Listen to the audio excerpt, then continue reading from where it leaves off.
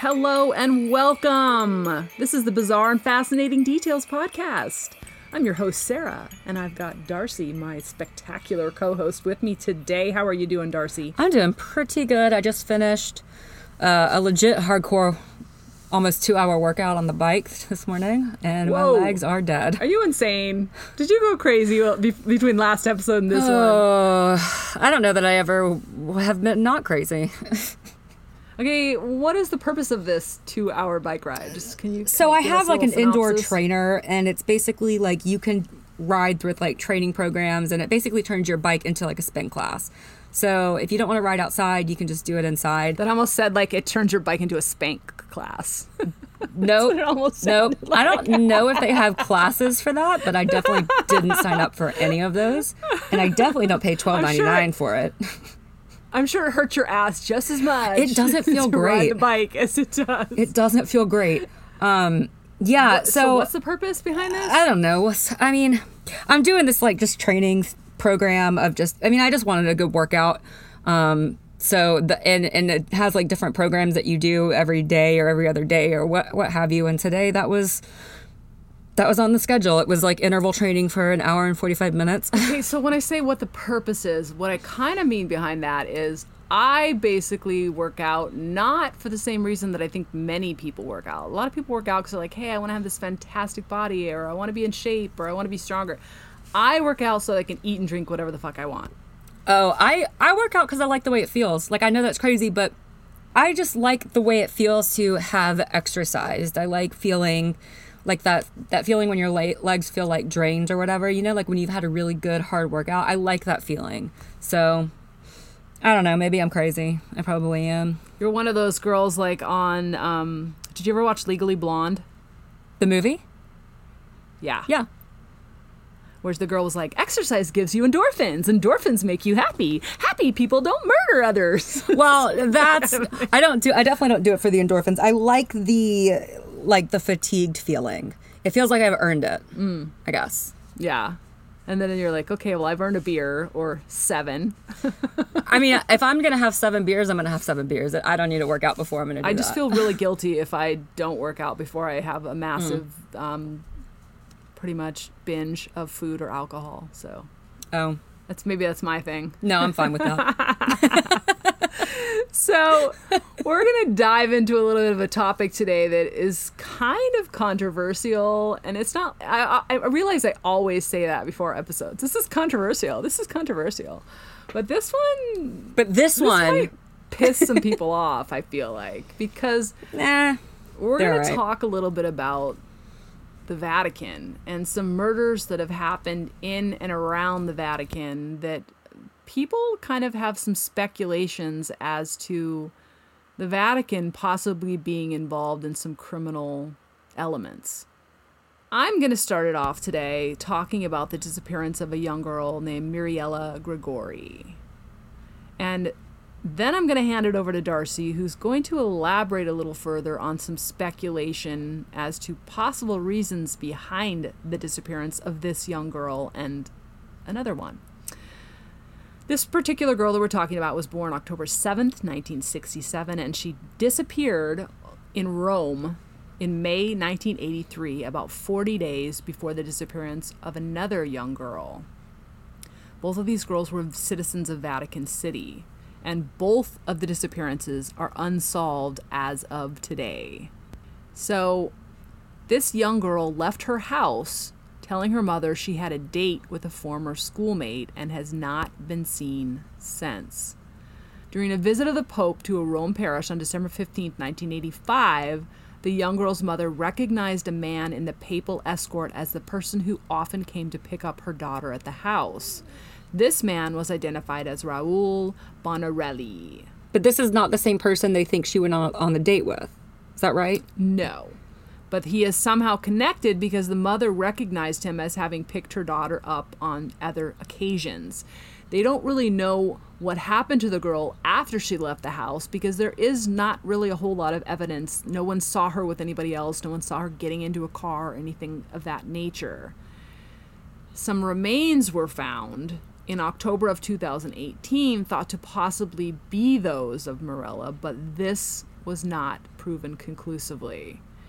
Now, this particular case is interesting because this was just an ordinary girl in and around Vatican City who disappeared mysteriously, and they have no clue what happened to her. She has been missing for 36 years, 2 months, and approximately so many days. She was about 15 years old when she disappeared. She was ordinary and average by all accounts, went to school, was a student. There really isn't a whole ton of information about her. She seemed like an average, everyday, ordinary young girl in Rome at that time. Why don't you tell us about this other young girl who disappeared and maybe give us a little bit more details? Yeah, so unfortunately, there's not a whole lot about Mariella, but the reason that we brought it up is that it happened just over a month before Emanuela Orlandi disappeared. And now this is the name that you've probably been hearing in the news a lot recently. So she was also 15 years old, and she went missing in Rome on June 22nd, 1983. Her father was an employee of the Vatican Bank, and she lived in Vatican City with her family, just like Mariella. Emanuela had just finished her second year of high school in Rome, and she was taking flute lessons in Rome over the summer. So the day that she disappeared, June 22nd, she left her family's apartment in Vatican City and took the bus to St. Apollinare, I guess, in Rome for a music lesson. Now, this is part of the Pontifical Technical College, and that's going to come up a little bit later. So it's kind of, depending on which story you read, it's a little bit iffy about what happens here, but it appears that she was late to the class, and she later told her sister on the phone that the reason she was late is that she was stopped on her way to class by a representative who wanted her to sell Avon products. So her sister said, talk it over with our parents before you make any decisions if you're going to sell this. And Emanuela also supposedly talked about the job offer with a friend after class while they were walking to the bus stop. So she took a bus into and out of Vatican City on her way to these music lessons. And depending on which article you read, she was either seen talking to a man in a green BMW on the way to her music lessons. This is sometimes described as the person who offered her the job, or she was last seen getting into a green BMW after her music lesson. So it's a little unclear, and there's a couple different sources on that, but either way, she never made it home from her music lesson. Okay. So the day after she disappeared, her parents officially reported her missing to the police, and because it was 1983 and apparently this was a thing that happened worldwide, the police suggested that her parents wait because she maybe just had run off with some friends. So over the next few days, her disappearance was being reported in the local newspapers. And on June 25th of 1983, her parents received a phone call from a boy who claimed to be a 16-year-old named Pierluigi. And he reported that he and his fiancée, which 16 seems very young for your fiancée, that they had met Emanuela at the Piazza Navona Square that afternoon. And he was able to accurately describe her flute, her hair, and her glasses. And he claimed that she introduced herself as Barbarella. He also claimed that she had just run away from home and was selling Avon products. So it seems as if he had a pretty accurate description of Emanuela. And what I don't know is if the information about Avon was included in the information about her disappearance. But if not, if that wasn't something that was widely known, this, seems like it's a pretty credible lead, right? Yeah. On June 28th, 3 days later, a man calling himself Mario called the family and said a girl calling herself Barbara came into his bar and confided in him that she was a fugitive from home, which is an interesting word. I don't know why, if you had run away, I don't know why you'd use the term fugitive. But maybe that's just a translational. I was just going to say, maybe that's a translational error because it was in Italy. Right. So she said she had run away from home, but she's planning to return for her sister's wedding. Now, I also don't know if her sister was planning to be married at that time. So this is kind of presented as if this is a credible biographical lead at the time. So perhaps that's true, but it doesn't say in the articles. Mario also claimed that she was selling Avon cosmetics and she was selling them with another woman. And so this is about the time that the family starts receiving hundreds of prank calls, and they contained, cryptic messages about their daughter and prank calls and things like that, but none of the leads actually led anywhere. So on July 3rd, Pope John Paul II made an appeal for her return after a public prayer, and this is the first time that anyone had publicly mentioned the idea that she was kidnapped. So it seems as if, the Pope has, but by the Pope mentioning it, it seems like it's an official theory now that she has been kidnapped.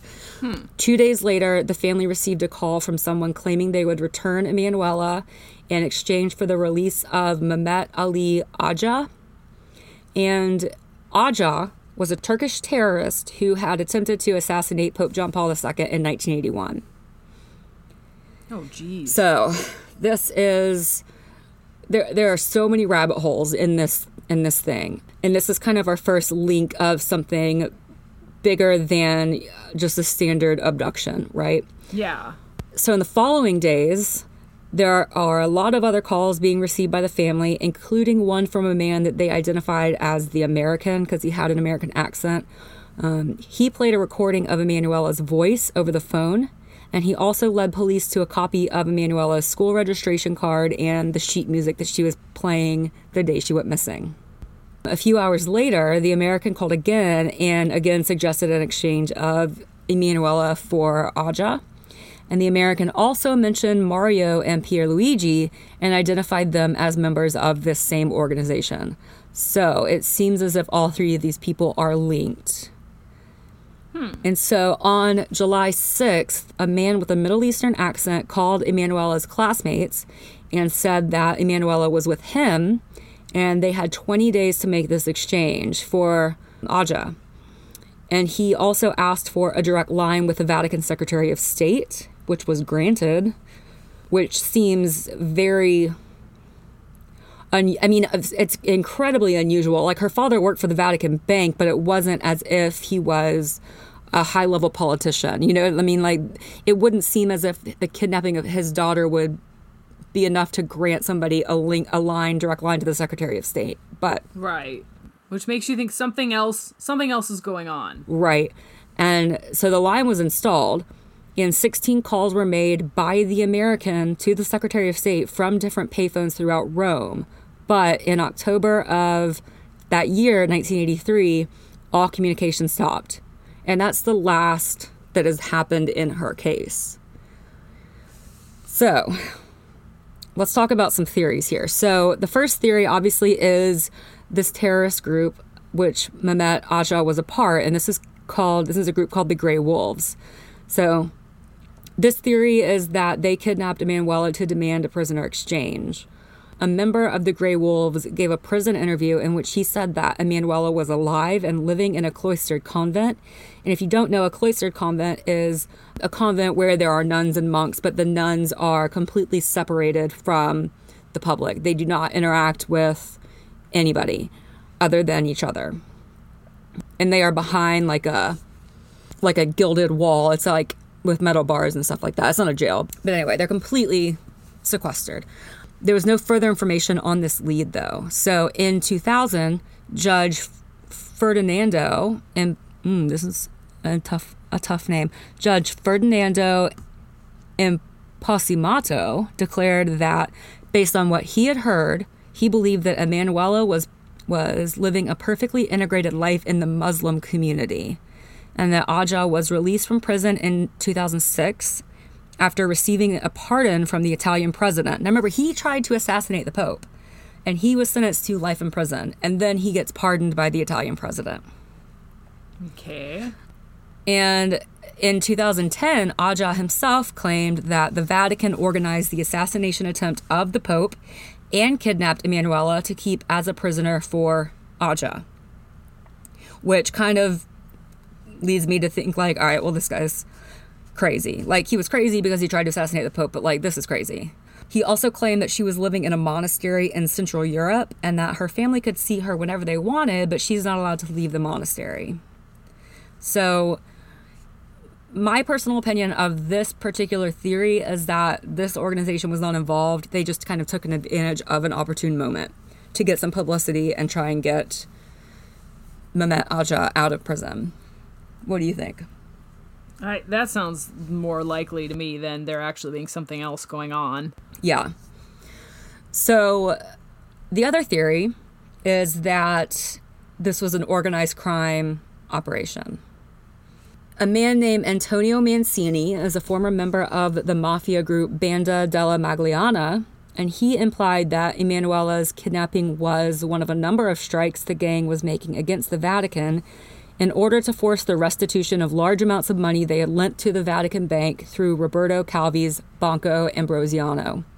So, this will take you down some crazy ass Wikipedia links. So I'm going to try and cover it kind of as succinctly as I can, but you're just going to have to bear with me. So, Roberto Calvi, he was chairman of the Vatican Bank at the time, and in 1978, the Bank of Italy found that the Vatican Bank had exported several billion lire illegally.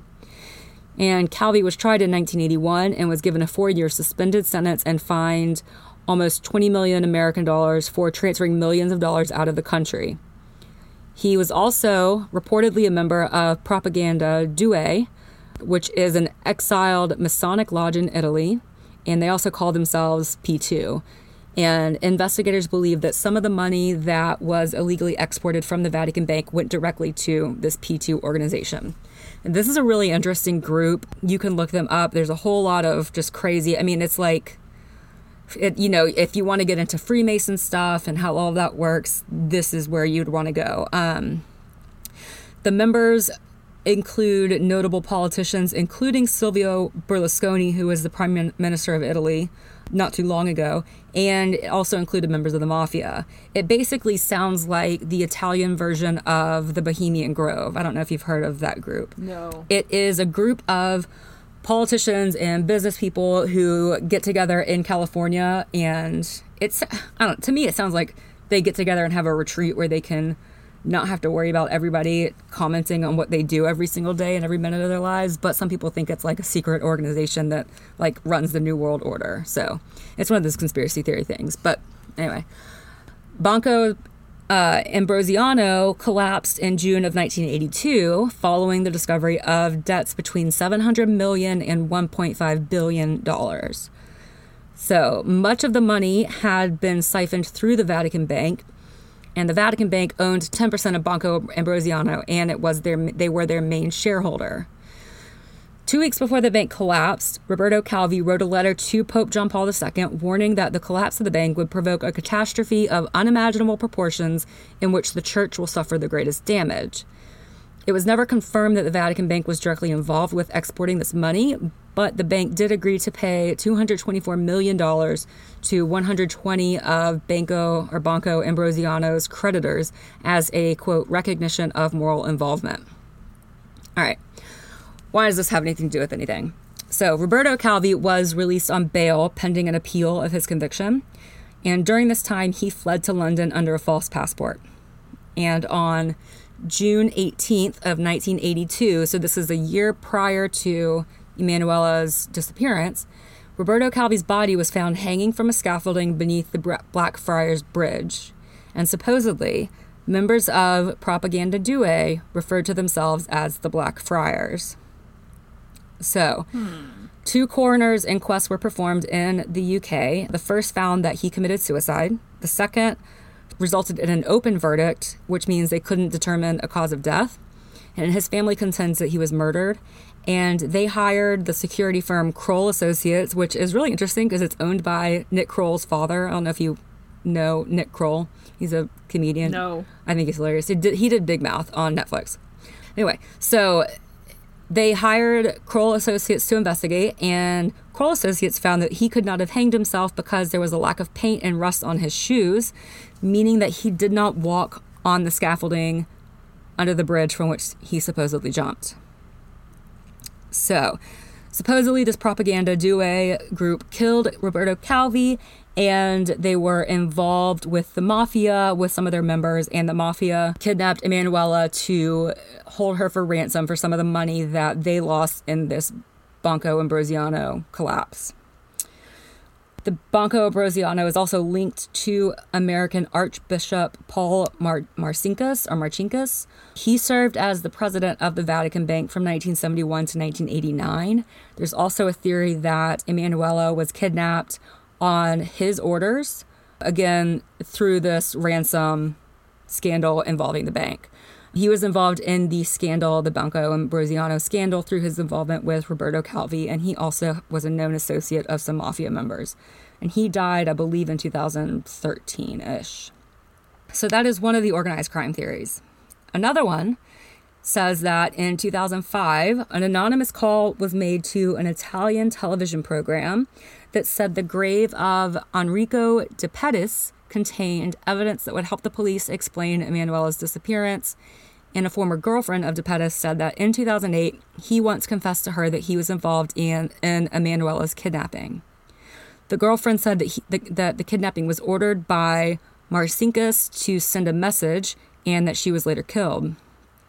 And De Pettis is kind of an interesting guy because after he was murdered in 1990, his body was buried in the St. Apollinare Basilica, which is owned by the Vatican. So this mafia boss, essentially, was approved to be buried in a Vatican-owned cemetery, which traditionally only allows clerics of the Catholic Church to be buried there. So that is interesting. Why would a very well-known criminal be allowed to be buried there, right? Mm-hmm. So this burial was approved by Cardinal Ugo Paletti, and he was also a Freemason and supposedly in Propaganda Due. He supposedly authorized De Pettis to be buried in the Basilica Cemetery because he was influential in persuading other mafia members to stop the strikes against the Vatican. In 2012, after this letter was received, his tomb was opened and bones were removed to determine if Emanuela was buried in the tomb. She was not found there. And the church used this opportunity to remove his body from the basilica, and his body was cremated as ashes were scattered at sea. So, where are we now? In 2017, a document was stolen from an armored cabinet inside the Vatican, and this document suggested that the Vatican may have been directly involved in Emanuela's disappearance. The document was supposedly written by a cardinal and addressed to 2 archbishops, and it was titled A Summary of Expenses Sustained by Vatican City State for the Activities Related to Citizen Emanuela Orlandi, and in parentheticals, Rome, January 14th, 1968, which is her birth date. This document's essentially a running tab of charges incurred between 1983, the year she disappeared, and 1997, totaling almost $300,000. And the itemized list includes transfers, room and board in London and in other places, and various medical expenses, including for a gynecologist. Whoa. Yeah. And, I mean, that could have been just like a woman's health checkup, or maybe there was a pregnancy, you know what I mean? Like, that doesn't say. But shit. This list also included a number of items related to Vatican-funded investigations to find her. The cardinal who wrote the document died in 2013, and one of the archbishops to whom the document was addressed claimed to have never seen the document before. And the Vatican says that the document was a complete forgery, but that opens the question of why it was in an armored cabinet. Right. Like, that's confirmed. Like, it was stolen from an armored cabinet by a reporter. So that is confirmed that it was in this armored cabinet. So if it's a forgery, why do they have this locked up? Exactly. You know? And so this is really fucking fishy. Like, this is like, I don't know. So in 2018, remains were found during the renovation of the Holy See Embassy to Italy, which is located in Rome. And obviously this is what kind of reopened the public speculation about Emanuela's and Mariela's disappearances. And the reason that this opened the speculation is that the remains were believed to be of a woman's size and stature of about 15 years old. So On February 1st, 2019, results showed that the remains belonged to a Roman man who had died between 190 and 230 AD. So that makes sense as to why they would think that it was a 15-year-old woman, is because it was a man from 200 AD, right? So people were considerably smaller stature then. I don't understand in this one, and correct me if I'm like just way off here, but like how they could confuse like a body that's that old with one that's like 30 years old. Like that makes no fucking sense to me. Well, once it's skeletal, it would take like laboratory tests to age them. You wouldn't just by sight. Thousands of years old versus 30 years old. Don't you think there's going to be a significant difference in the skeletal structure from that much of a difference in time lapse? Huh. Okay. Yeah. It's just me then. Never mind. No, I mean, we've pretty much just gotten bigger. Like that's the difference. In July 2019, the Vatican announced that it would open 2 tombs that were supposed to contain the remains of 2 19th century princesses. And this was because a letter was received by the family that said, look where the angel points, in this Pontifical Technical University cemetery. There is a statue of an angel, and it's like right above a tomb, and it's kind of holding a book, but it looks like it's kind of pointing down directly to the tomb below it. So this kind of sounds like a Dan Brown level, clue or whatever. It's like some fucking Da Vinci Code bullshit. Exactly. And which is why some of the stuff is so believable, is because the Vatican Church has been known to cover up a malfeasance or two. Well, that's because Dan Brown primed us to know there's some wicked shit going on there. I mean, to be fair, Sinead O'Connor primed us. Oh, yeah, when she tore up that picture. But... Or, all the cases of the hidden sex abuse with young boys and children. Well, that's what she was doing. That's what she was protesting, was Sinead O'Connor when she tore up that picture. It's just we didn't know about it at the time. Crazy shit. Anyway, sorry, go ahead. But anyway, so they opened up these tombs, and they were going to determine if the remains, were Emanuela's or if they were just the princesses. But twist, there were actually no remains found in the tombs, not even the princesses. Dun, dun, dun. Yeah. So that kind of became another question. Where are these women? So now we're looking for 4 women, right? Where did the princesses go? So the church and the cemetery was renovated in the 60s and 70s. And so they started kind of looking other places to see if somehow the remains got moved somewhere else. And in this search, they uncovered 2 sets of bones near the tombs. And they have not done any testing yet to confirm the identities, but it sounds to me as if these are the 2 princesses that went missing. It doesn't sound to me as if this is going to be Emanuela and Mariella's remains. But they also found beneath the floor in an area inside the Pontifical Technical University, which is where the cemetery is also located, they found 2 ossuaries. And an ossuary is a container or room in which the bones of dead people are placed. So they did find 2 sets of remains, and they found 2 ossuaries. And this is closed by a trap door. So where it stands right now, and this is as of like 2 days ago when I looked this up, the Vatican officials have expressed an intention to formally open the trap door for further investigation, but that's all we have right now. So they have still not found Emanuela's remains, but it has opened up a whole other mess of questions about the Vatican, what they know, what they're hiding. It sounds to me as if this letter that was like the running tab, it sounds to me like that is probably the biggest credible lead, Yeah. What do you think? I mean, I think that the Catholic Church in general, and just churches in general, in the past years, there's been a lot of shit that's come up that they've hidden. There's been a lot of bad behavior that they've hidden. There's been a lot of abuse of children, minors, all kinds of shit that has happened with the church. I would not be surprised if there was some sort of procurement going on for priests, for members of the church, of girls, ladies, whatever the case may be, so that they could have sex. Like a trafficking ring. Yeah. I firmly believe that the human body was not created to be celibate. And when you thousands and thousands of men and women in situations where they're forced into celibacy.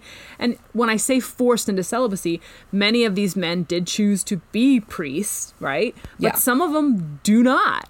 That's a family tradition that they become priests, or, there's something else that puts them into the position where they feel like they have to do that for their family or for whoever.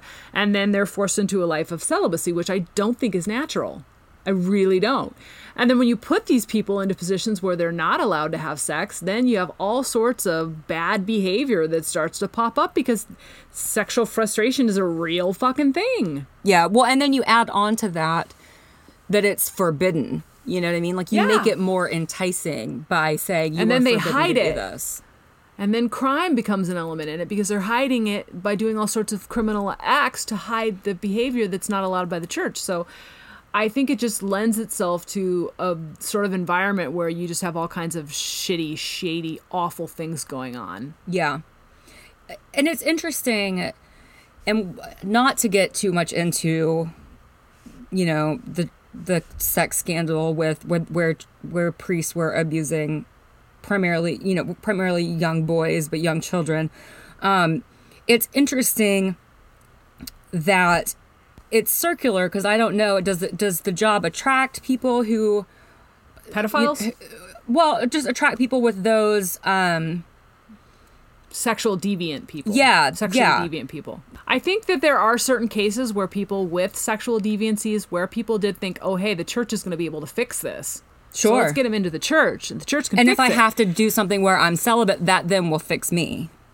Right. Yeah, and that's I believable. think that's it's a good try, right? But not always the best fix for someone with psychological, mental, or emotional problems, right? Yeah. They need help. They need counseling. They need psychologist help. Some of them need drugs. Yeah. Need physical drugs to help them with their issues. And it's an awful, awful, awful thing that so much of this happened within the church because it's completely changed the way people see religion and religious life, which is unfortunate because I don't think all aspects of it are bad. And this is not something that is recent to our lifetimes. Like you can go back and look. There were popes that had children. Like Yeah. that's documented Yeah. fact. So this is not something that's new. This is not something that is novel. Unique to our generation. Exactly. It's not unique to our generation. It isn't.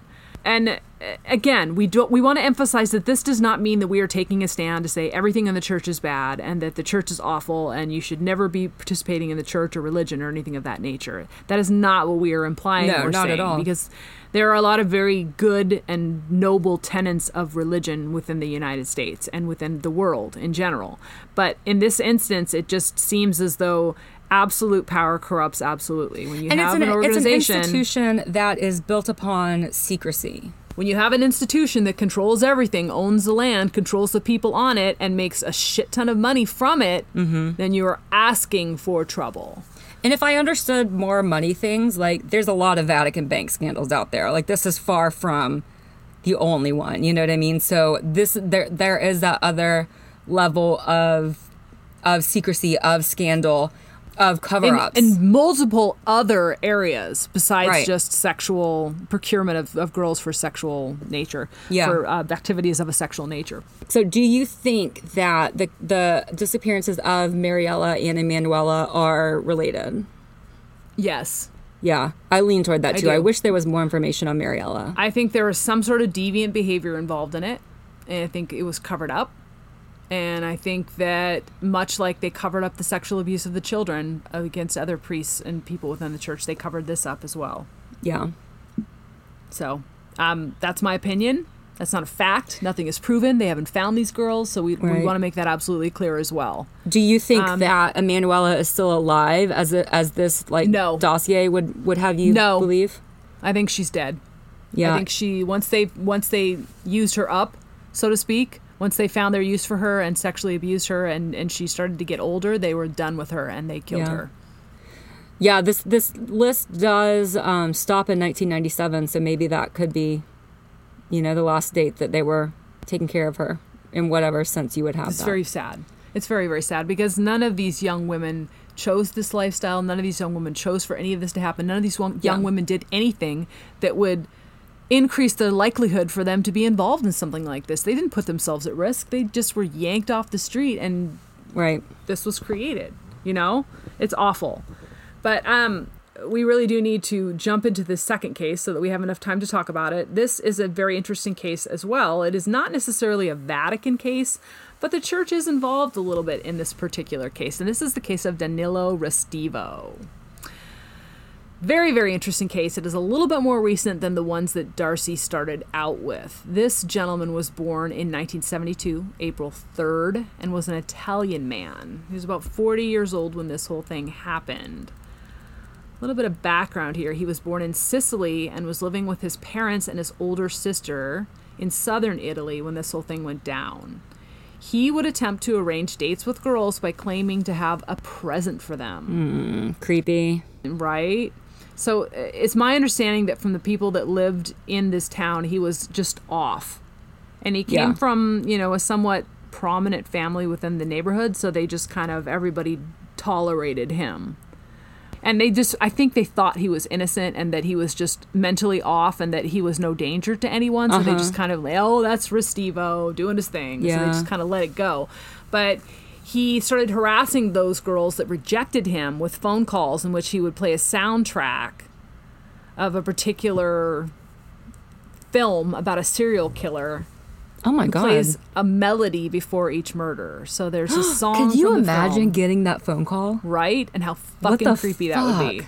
So many of these girls that he harassed by playing that music for called the police. They were just like, hey, this is not right. And so he was known to the police, who believed him to be responsible for 9 separate incidents in which women had their hair cut clandestinely. Yeah. So he was very interesting. They said that he would travel throughout the countryside on buses and trains and subways and so forth and surreptitiously kind of cut women's hair when they weren't aware. That skees me out so hard. I don't like other people's hair. I don't want to touch it. I don't want to interact with it.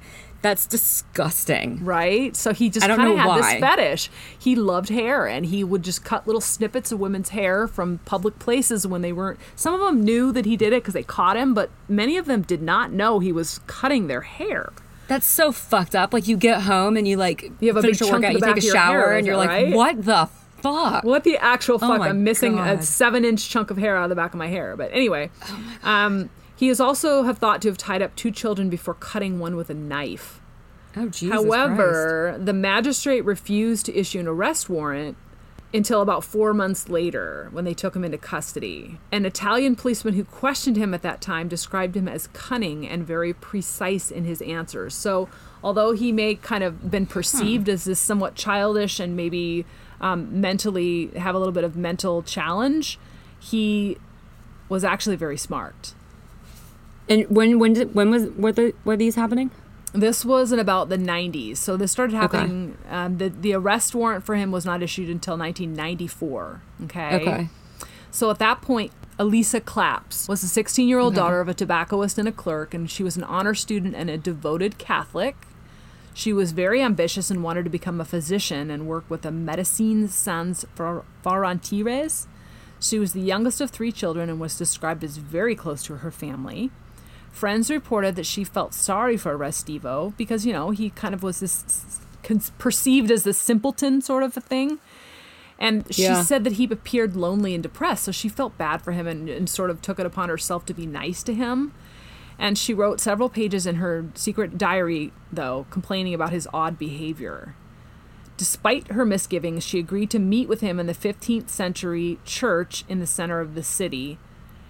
God, that just sounds ominous. Like, it's probably just a completely normal thing in Italy, but it's like, let's meet in this 15th century church. And it does seem odd that she would say, hey, I'm going to meet him at this church when he's been exhibiting all this very odd behavior towards me. But in any case, it was this old 15th century church within the city that a lot of people were probably going in and out of because it was probably an operating church, because that's how it is in Europe. There are many, many, many old churches where people go in and out of and they pray and there's crowds of people. So she probably felt somewhat safe. I mean, if you were going to go meet somebody you weren't sure about, like, I'd probably recommend a church. Like, let's meet at a church or outside a police department. Like, so it probably allayed some of her fears. And he had actually phoned her and asked for a date. And she was not concerned because he pretended he had a love match for a friend of hers, and was asking for suggestions.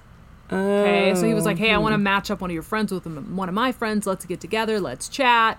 This won't be a big deal. Everything's going to be okay.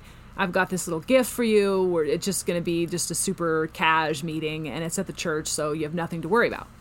So on Sunday, Claps, Miss Elisa, accompanied by a female friend, went to meet with Restivo at the church, arriving at approximately 11:30 a.m., just as Mass is ended. So again, people coming in and out, lots of activity. She probably wasn't all that worried. So at some point, she became separated from her friend that went with her to the church. Her friend probably said, hey, go meet with them. I'll meet you right back here. I'm just going to run over to this shop, or I'm going to go say a quick prayer or light a candle or whatever. And so somehow those two girls got separated. But she never returned home. And when she didn't return home, her older brother, Gildo, telephoned Restivo's family residence and was told that Restivo was out of town due to university essays and had no knowledge of Clap's whereabouts. So her family was aware that she was supposed to be meeting this guy at the church, right? People knew that she was supposed to be meeting him. But then when the family called and said, hey, what the fuck? Where's Restivo? Like, he was supposedly with our daughter. They were all denying it and said, hey, we don't know where Elisa is. We have no idea what happened with this, but he's out of town. So when the older brother went to the church, he discovered the priest in charge had suddenly left for some days, taking with him the only key giving access to the upper story of the church building. So additionally, this same priest in charge, his name was Domingo Sabia, opposed a search of the church. Very, very interesting. So he said, no, you can't just search the church. Gildo, the older brother, reported the disappearance of his sister to the police, but was initially told the matter had no urgency. And this is another issue that I think we ran into with the other two girls that disappeared earlier, is at that particular time period, it was perceived that if a young girl left or disappeared, that she had run away. Right. That she was doing drugs, or she was promiscuous, or she had run away and decided she wanted to do her own thing. She was rebellious and just being independent and whatever, and not worrying. Right. Don't worry about it. So when a police questioned Restivo, he fell into a near hysterical state, then admitted that he and Claps had spent some time together discussing the girl he had fallen in love with. So he said, yeah, I did meet up with her, but I was talking about some other girl. He then told them that Claps left the church while he had stayed to pray. He added that she had seemed frightened and had confided in him that she'd been harassed by a boy before entering the church. Later that day, he said he had gone to Naples, where he was a freshman at the facility of dentistry. So he was a dental student. Restivo claimed to have hurt his hand while taking a shortcut through the building site. Okay. No, you didn't. That's a lie. Scratches, cuts, injuries to a person who supposedly is a suspect in a murder investigation. Come on. Come the fuck on. They always have an excuse as to why they have a gouge out of their face, but 10 times out of 10, it's because you fucking killed her and she fought back. Anyway, yeah, it's not coincidental. We digress. Okay, so he cut his hand while walking through this forest, whatever. The Restivo family declined the policeman's request for clothes Restivo had worn on the Sunday morning that was in question. So we're not giving you any of the clothes he was wearing. Get the fuck out of here. And the fiancé of Restivo's sister, a young man named Giovanni M., told the police that Restivo had looked terrified about the little cut on his hand and had insisted on being accompanied to the emergency room. He said that Restivo's jacket looked very dirty and soaked with blood. So... all this from a cut on his hand? Yeah, and like little Checks things out. are just going back and forth. Little red flags are popping up everywhere. So Clap's disappearance was the subject of intense media interest and speculation. There was an assumption that Claps had subsequently left the church and moved the focus of the investigation away from the church building and onto other lines of inquiry. And because that was the case, the church wasn't even thoroughly searched. They didn't get a warrant. They didn't search the premise. They just were like, hey, she went somewhere else. Let's go check all these other locations. Let's focus on something else. Clap's friend, who had accompanied her to the church on the day of her disappearance, told investigators that she had seen Claps outside the church at about 11:30 a.m. At that point, Claps had departed to meet Restivo in the church. So she took off and went into the church. The other girl went off and did whatever. And she claimed Claps had told her she'd be back in about half an hour. Prosecutors accused the friend of lying and suspected her of involvement in the disappearance. Why would they suspect her but not him? I don't know. They also asserted she had been seen with Claps later that day. The young woman, who was about 16 at the time, later confessed to several friends she was worried that she could have met the same destiny as Claps if she had been with her. Wow. So some people speculated that she had been abducted by criminals. And again, this is in Italy, right? Claps's diary also had pages missing, suggesting that there were words that had been written in Albanian. In what? A connection to Albania? Albania, yes. A connection to Albania was thought to by some to be the most promising line of inquiry. Police also suggested that Claps could have run away with her boyfriend or something similar. Claps's older brother Gildo alleged the investigation into her sister's disappearance had been hindered by deference to prominent community figures. So Restivo's family somewhat prominent, the church members somewhat prominent, and they were just like, hey, we're going to not investigate this area. We're moving everything away to about 100 kilometers away from this in Salderno, okay? So in 1996, Restivo was tried for giving false information, so they did not try him for murder. They did not feel they had enough evidence for that, and they had not found the body. He also testified that he had met Claps in a curtained area behind the altar of the church before she left a few minutes later. So I did meet up with her, but she took off, and I don't know what happened to her after that, which seems like a very common way that this is... And in like a secret area. Right. But it seems like they always say, Yeah. well, I did hang out with her, true, but she took off and somebody else did this. Right. That's never the case. He admitted he had previously taken girls to a room on the first floor of the church. Ew. At that time, authorities tried Restivo and an Albanian man. Restivo alone was convicted and was sentenced to 20 months imprisonment and lost an appeal. In 2010, the remains of Claps were found yards from the location within the church. The prosecution appealed the acquittal of Claps' friend, and at a second trial, she was found guilty on a charge of perjury and sentenced to 14 months imprisonment. God. So they tried the fucking friend, and she got almost as much time as the actual killer got. Granted, they didn't know he was the killer yet. But in Italy, as part of the Italian Code of Criminal Procedure, the accused in a crime is presumed innocent, and both the defendant and the prosecution can appeal the court's judgment. An appeal triggers what is essentially a trial de novo, in which all evidence and witnesses can be re-examined. So you could appeal an acquittal? Yes. Wow. Correct. Which is what they did in the case of Amanda Knox. Oh. Remember Okay. that? Yeah. Okay. I didn't realize they appealed the acquittal. Yes. Okay. Shit. So, the body. The priest that kind of covered all this over, the head priest at the time that this happened, died in 2008 and denied ever being acquainted with Restivo. But a photograph of Restivo's 18th birthday party emerged showing this priest, Sabia, as one of the guests. Shocking. Subsequently, a few years later, in March of 2010, a body was found in the church in a brick alcove behind the bell tower. Forensic DNA analysis suggested the body was not that of Claps initially, but retesting of the body found that it was hers, and strands of her own hair had been cut from her head shortly after her death and placed near her hands. Okay? Ew. So we have that link. Whoever the killer was enjoyed the hair thing, cutting the hair, dealing with the hair. Yeah. Italian investigation found DNA and other evidence indicating Restivo was the murderer of Claps. Her funeral service took place July 2nd, 2011, and the Holy Mass was celebrated by an Italian priest well known for his strong battles against the mafia and crime.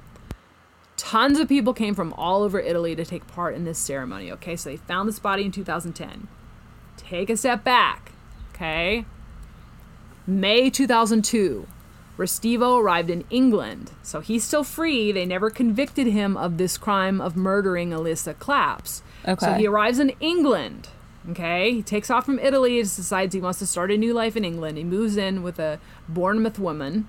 He lived across the street from Heather Barnett, a mother of two who worked from home as a seamstress. Restivo visited her flat November 6, 2002, to discuss having some curtains made. At that time, Heather Barnett's spare key went missing, and this forced her to have her locks changed. On November 12, 2002, Barnett was found by her son and daughter, aged 14 and 11, when they came home from school, In the upstairs bathroom, she had been found bludgeoned to death with a hammer, and her breasts had been cut off and laid beside her head. Whoa. A lock of hair, which was not Barnett's, had been placed in her right hand, and some of her own hair was under her left hand. Further, the front door was unlocked, the car radio was still playing, and there were signs of struggle in the house. Hysterical, the children fled the house and were comforted by Restivo and his partner, who helped them call police. Okay, so there's some twisted shit going on here. Yeah. And I have to wonder about guys that do stuff like this. What in their life have they seen and done to where they become obsessed and develop a fetish for something like this, right? I think it's like an escalating thing. Like, you have something that gets you off, and then after so long, that isn't enough to get you off. It's like a drug addiction thing. Like, Yeah. you always need more. You escalate. You constantly are escalating to Right. the next thing and the next thing and the next thing. Okay. So this particular death was estimated to be shortly after Barnett returned home after taking her children to school that morning. Forensic investigation showed the killer had left very, very few traces at the crime scene, apart from a green towel stained with blood. So they found this green towel in Heather's house, and it was not her towel. So clearly the killer had left this at the scene. And that's what they determined. Luminol tests showed a trail of bloody shoe prints that ended suddenly, that was thought to indicate the killer had changed his shoes before leaving Heather's house. Wow. So, despite the fact that he was in very, very close proximity to Heather and had been to the house to talk to her on occasions prior to the murder, Restivo was not immediately a person of interest. Along with his Italian landlady, he was taken to Bournemouth police station on the evening of the 12th. With no translator to help, his roommate, the Italian landlady, translated for him. He produced a train ticket with a timestamp of 8:44 a.m. to support his alibi, which he claimed to have been on his way to a computer course at the time of the murder. Restivo was questioned by police in mid-2003 and released without any charges being filed. What? Right? So they determined he wasn't part of it because they had no proof. There was very, Right. very little evidence left at that scene except for the blood-stained green towel, and they could not Right. prove that he owned that green towel.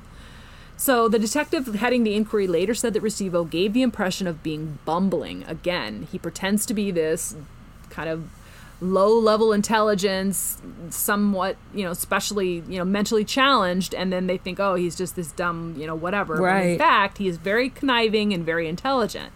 In light of Restivo's connection to Clapp's disappearance and suspicious behavior, detectives then began to regard him as a chief suspect.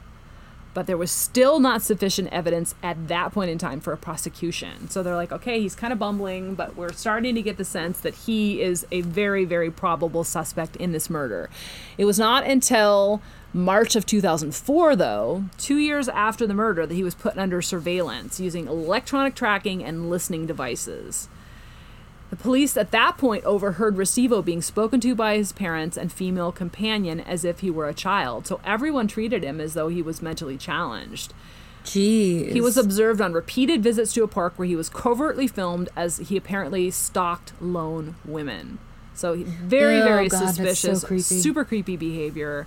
And he sort of justified it by pretending like he was this kind of Forrest Gump type figure, right? Right. So what was interesting about these times that they were filming him was that they started to get alarmed because Uniform Patrol was ordered to stop and search Restivo because on a warm day, he was wearing a hoodie over his head and waterproof over trousers. So he's clearly getting his Dexter gear on, getting ready to do some shit right here because he got away with the other one. Right. Right? So now he's got to escalate it and got to have that feeling again. But when they searched his car, they found an identical change of clothing, a fillet knife, scissors, a mask for his face, and gloves. Holy shit. In June 2004, a schoolgirl identified Restivo as a man who had cut her hair on a bus. So meanwhile, all this other shit is just flooding in about people reporting him as somebody who cut her hair. Right. Still, nothing happened. But in November 2006, he was rearrested and his home was searched. Police found a lock of hair at that time.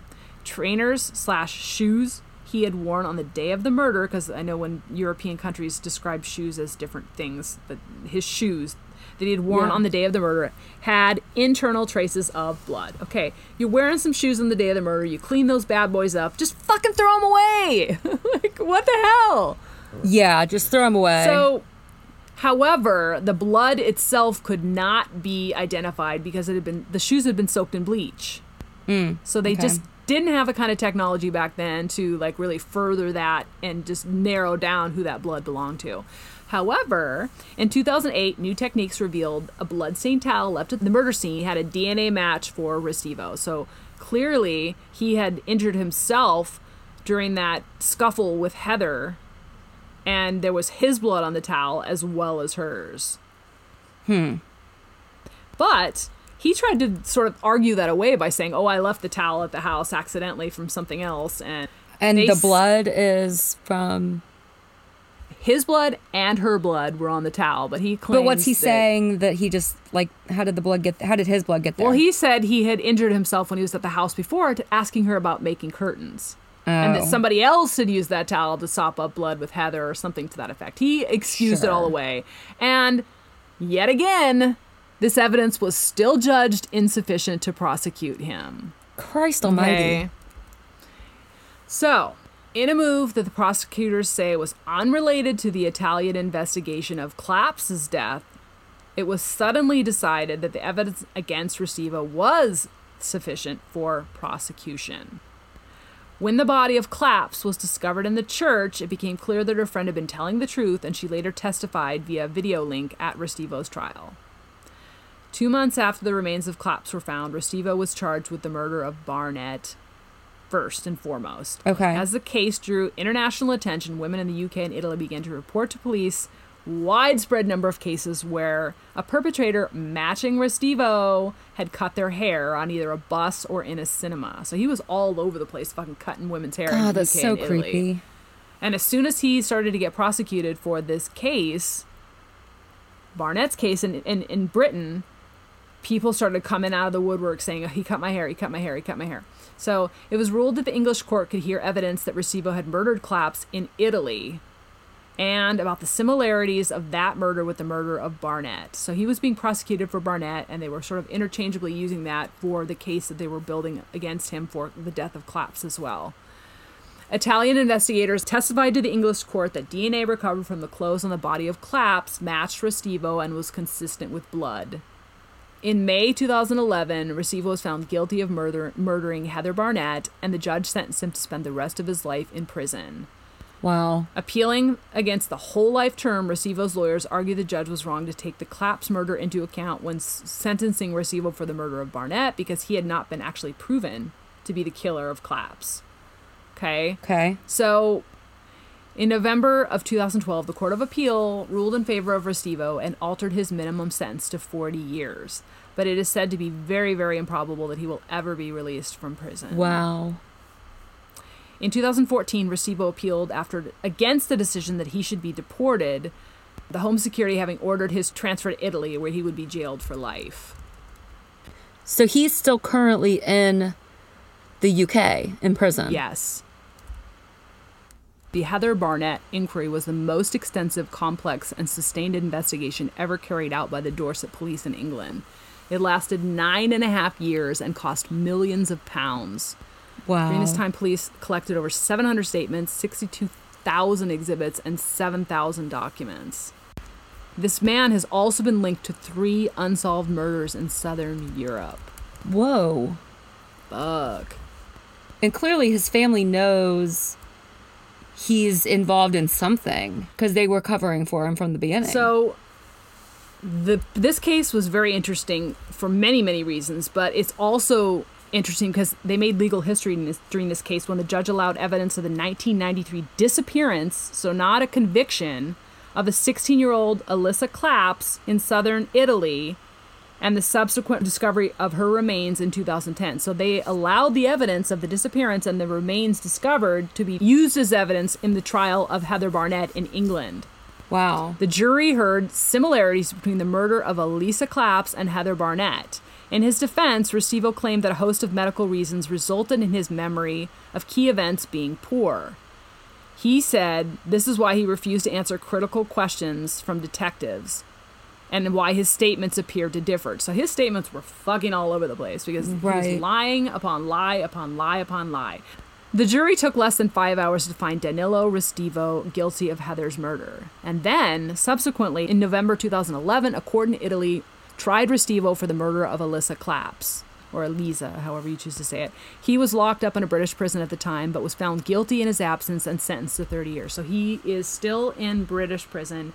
If for some reason, if he ever gets out on parole, then they will deport him and he will be transferred to Italy to serve the 30 years. Wow. So they don't typically give life sentences in a lot of these European countries for murder, as scary as that sounds. But that's, I think, what he was trying to appeal against, was to block, because he could potentially get parole at some point in England, right? So he's trying to block them being able to take him out if he ever does get parole and take him to Italy and put him in jail for the prosecution of, in absentia, of this other young lady in Italy. Wow. So very, very interesting stuff.